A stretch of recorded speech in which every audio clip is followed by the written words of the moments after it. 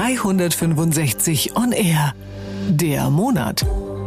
Immer up to date. Mit Hakan, Turan.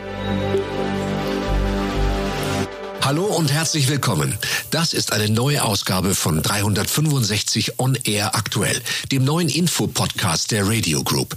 Wir sprechen hier über aktuelle Themen der Weltpolitik. Und heute geht's um ein Thema, das ist brandaktuell. Und trotzdem wird kaum darüber gesprochen. Das ändern wir. Mein Name ist Hakan Turan und in unserer heutigen Folge beschäftigen wir uns mit Spionage. 365 Top of Today. Ein Thema rundum beleuchtet. Es geht um russische Spione, Hintermänner, die versuchen, für die russische Regierung Informationen zu gewinnen. Und zwar nicht irgendwo, sondern hier bei uns in Deutschland. Es ist mittlerweile mehr als ein Verdacht. Der russische Geheimdienst spioniert bei der Bundeswehr. Konkret geht es um die Ausbildung ukrainischer Soldaten in Idar-Oberstein. Laut dem Spiegel hätten deutsche Sicherheitsbehörden konkrete Hinweise. Der militärische Abschirmdienst MAD hält sich bedeckt und wollte auf unsere Nachfrage nichts zur aktuellen Lage sagen. Aber wir haben jemanden gefunden, mit dem wir reden können. Ann-Kathrin Müller ist Spiegeljournalistin und hat gemeinsam mit ihrem Kollegen das Buch Die Unsichtbaren geschrieben. Dafür haben sie sich durch Aktenberge gewühlt, geheime Dokumente ausgewertet und mit aktiven und ehemaligen Mitarbeitern von Geheimdiensten gesprochen. Ann-Kathrin Müller ist jetzt bei uns am Telefon. Guten Tag, Frau Müller. Die Sicherheitsbehörden warnen vor wachsenden Aktivitäten russischer Spione in Deutschland. Wie bedenklich oder normal ist das? Also, ist Spionage grundsätzlich normal? Es gibt überall Spione. Jedes Land, was je nachdem, wo man steht, man als gut oder schlecht oder wie auch immer bezeichnen würde, hat Spione. Deutschland hat auch Spione und Agenten und Agentinnen. Also das ist was jedes Land hat zur Verteidigung sozusagen des eigenen Systems. Nicht erst seit Wladimir Putins Angriff auf die Ukraine sind russische Agenten im Westen aktiv.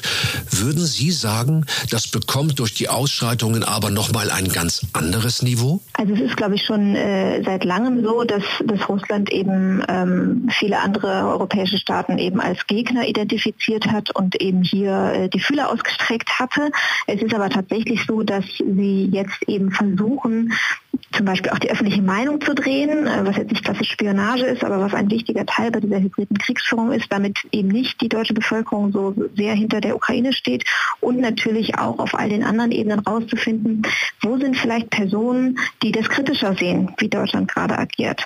Wo gibt es Personen, die man vielleicht noch ansprechen könnte? Dafür nutzt man eben Spionage, also dass man versucht herauszufinden, welcher Offizier bei der Bundeswehr oder welcher General oder welcher Bundestagsabgeordneter oder welcher Mensch, der in der Regierung arbeitet, ist vielleicht dann doch eher russlandfreundlich und wen könnte man da vielleicht noch mal ein bisschen anfüttern mit Informationen oder Gefälligkeiten, damit der dann noch mehr so agiert und vielleicht einen Umschwung findet, sodass dann eben die Bundesregierung keine Waffen mehr liefert an die Ukraine oder überhaupt keine Unterstützung mehr leistet. Und das klingt doch mehr als bedenklich. Also man darf sogar so weit gehen und vielleicht sogar sagen, das ist eine sehr starke Bedrohung für die deutsche Demokratie. Grundsätzlich ist es so, dass Spione, es gibt zum Beispiel ja auch in der Wirtschaft, die versucht man eben rauszufinden, die kommen dann vielleicht von einem Unternehmen bezahlt, um rauszufinden, was machen die anderen Unternehmen so. Wir reden ja hier über quasi staatliche Spionage und da geht es eben darum rauszufinden, wo sind Schwachpunkte im anderen System, was ist da los gerade in dem Land, um auch zu wissen, wie geht man mit einem Land um.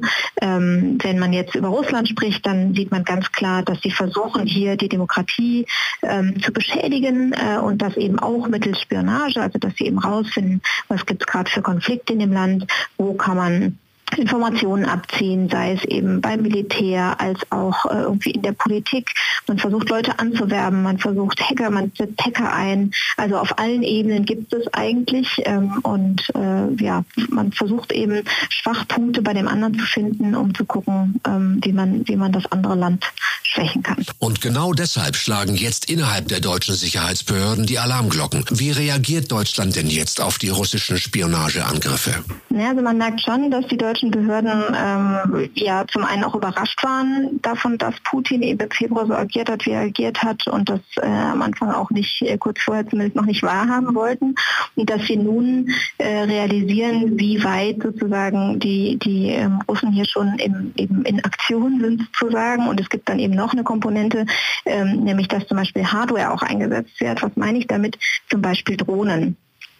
Also es wurden zuletzt zumindest, ob das jetzt russische Drohnen waren oder nicht, ist noch nicht geklärt, aber es würde zumindest Sinn machen, über verschiedenen Bundeswehrstützpunkten wurden Drohnen gesichtet. Und da hat sich jetzt zum Beispiel die deutsche Politik bzw. die Behörden entschieden, da sehr schnell gegen zu agieren und will jetzt eben so Geräte anschaffen, die diese Drohnen dann durch ein Störsignal, also sie werden nicht abgeschossen, aber da kommt so ein Signal raus, was diese Drohnen dann stört, sodass sie dann quasi zwanghaft landen müssen. Und tatsächlich wurde eine Drohne sogar schon gesichtet, die bis zu 8 Meter, 4 bis 8 Meter groß sein soll in der Spannweite, was wirklich riesig wäre. Und da denkt man dann eben, okay, das sind eben professionelle Geräte, es sind auch Fahrzeuge gesichtet worden vor den Eingängen von Kasernen, wo man dann eben weiß, okay, jetzt werden auch Personen und eben Technik eingesetzt, um hier aktiv sowas auszuspionieren. Sie haben sich ja intensiv in Ihrer Arbeit mit russischen Geheimagenten beschäftigt. Wie arbeiten denn Spione aus Russland? Wie viel weiß man denn da? Also es gibt ganz viele verschiedene Ebenen. Also zum einen gibt es natürlich die versuchen auf technischem Wege irgendwie Informationen zu erlangen. Das sind dann Hacker, da wird dann irgendwie vielleicht mit Phishing-Mails oder mit wirklich so einer Art Trojaner gearbeitet oder anderen versuchen, sich eben einzuloggen auf bestimmten Rechnern. Gab es auch mal einen Fall zum Beispiel, da wurde sich auf NATO-Rechnern eingeloggt, die hier in NRW tatsächlich stationiert waren, haben Kollegen von mir berichtet. Das ist die eine Komponente, die technische. Dann gibt es die andere.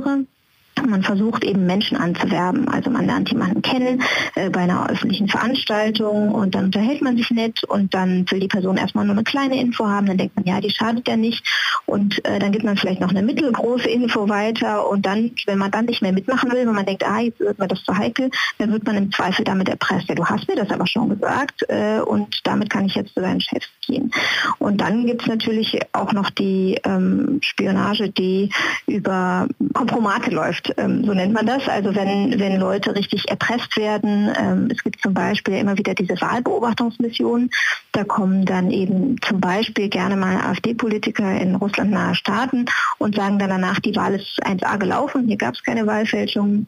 Und auf dieser Reise werden dann eventuell diese Politiker, Politikerinnen irgendwie im Hotel, irgendwie an der Bar angequatscht von irgendwie schönen Frauen, werden dann auch aufs Hotelzimmer quasi mitgenommen und dann werden da eben Videomaterial, Fotos, sonst was angefertigt und damit sind sie dann eben auch erpressbar. Das machen auch andere Staaten, China zum Beispiel, aber diese Variationen gibt es sozusagen, also entweder über Sympathie oder eben über Erpressung, Leute quasi gefügig zu machen. Und was weiß man über die Menschen, die dahinter stecken? Also wo nimmt Russland seine Spione her? Es gibt Menschen, die quasi ganz klassisch bei den Diensten schon arbeiten und die dann eben einfach diese Ausbildung auch durchlaufen, die dann richtig als Job hier angesetzt werden.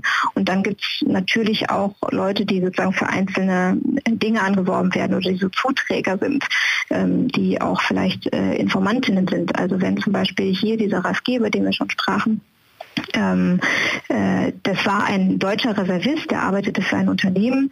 Das war jetzt kein Russe, der in Russland ausgebildet war, sondern der war hier. Und der wurde dann eben aber angeworben und hat dann weitere Informationen gesammelt und den Russen wieder übergeben. Und so ist er jetzt auch verurteilt worden. Und von daher sind das sozusagen verschiedene Charaktere. Das sind Männer wie Frauen. Sozusagen die offiziellen Posten haben tatsächlich bei den Russen mehr Männer. Wir wissen aber auch, dass sich viele Frauen einsetzen. Und wir wissen eben auch, dass die ideologisch offenbar recht gefestigt sind, nachdem sie durch ihre Trainings gegangen sind.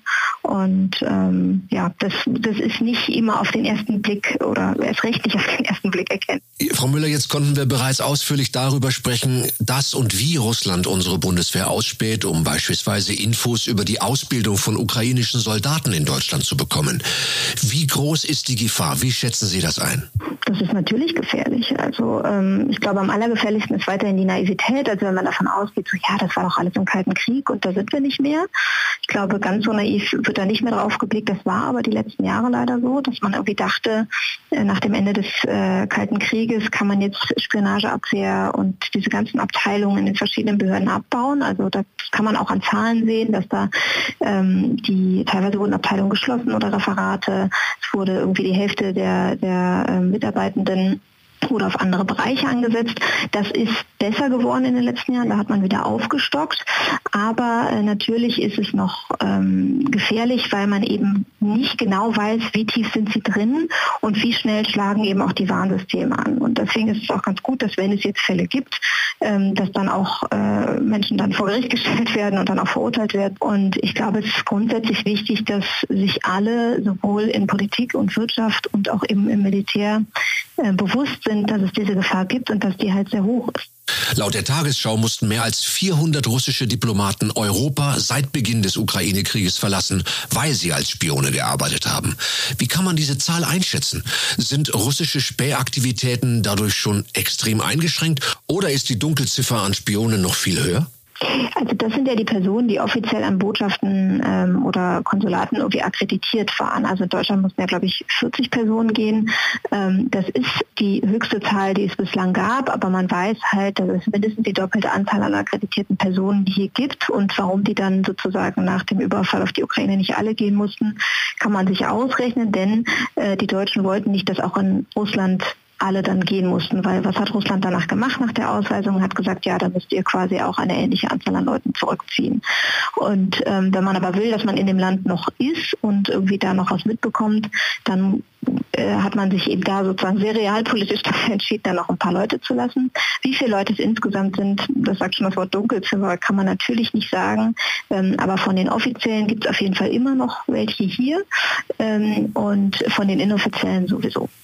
Das russische Spionagesystem ist durchaus komplex. Ein paar Einblicke und Insider-Informationen konnten wir trotzdem heute schon gewinnen. Vielen Dank an Spiegeljournalistin Ann-Kathrin Müller für die wirklich spannenden Infos rund um russische Geheimdienste hier in Deutschland. Das war die zweite Folge von 365 OnAir aktuell, dem neuen Podcast der Radio Group zu brandaktuellen weltpolitischen Themen. Mein Name ist Hakan Turan und ich freue mich auf Sie und euch, auch beim nächsten Mal. Immer up to date mit Hakan Turan. 365 OnAir.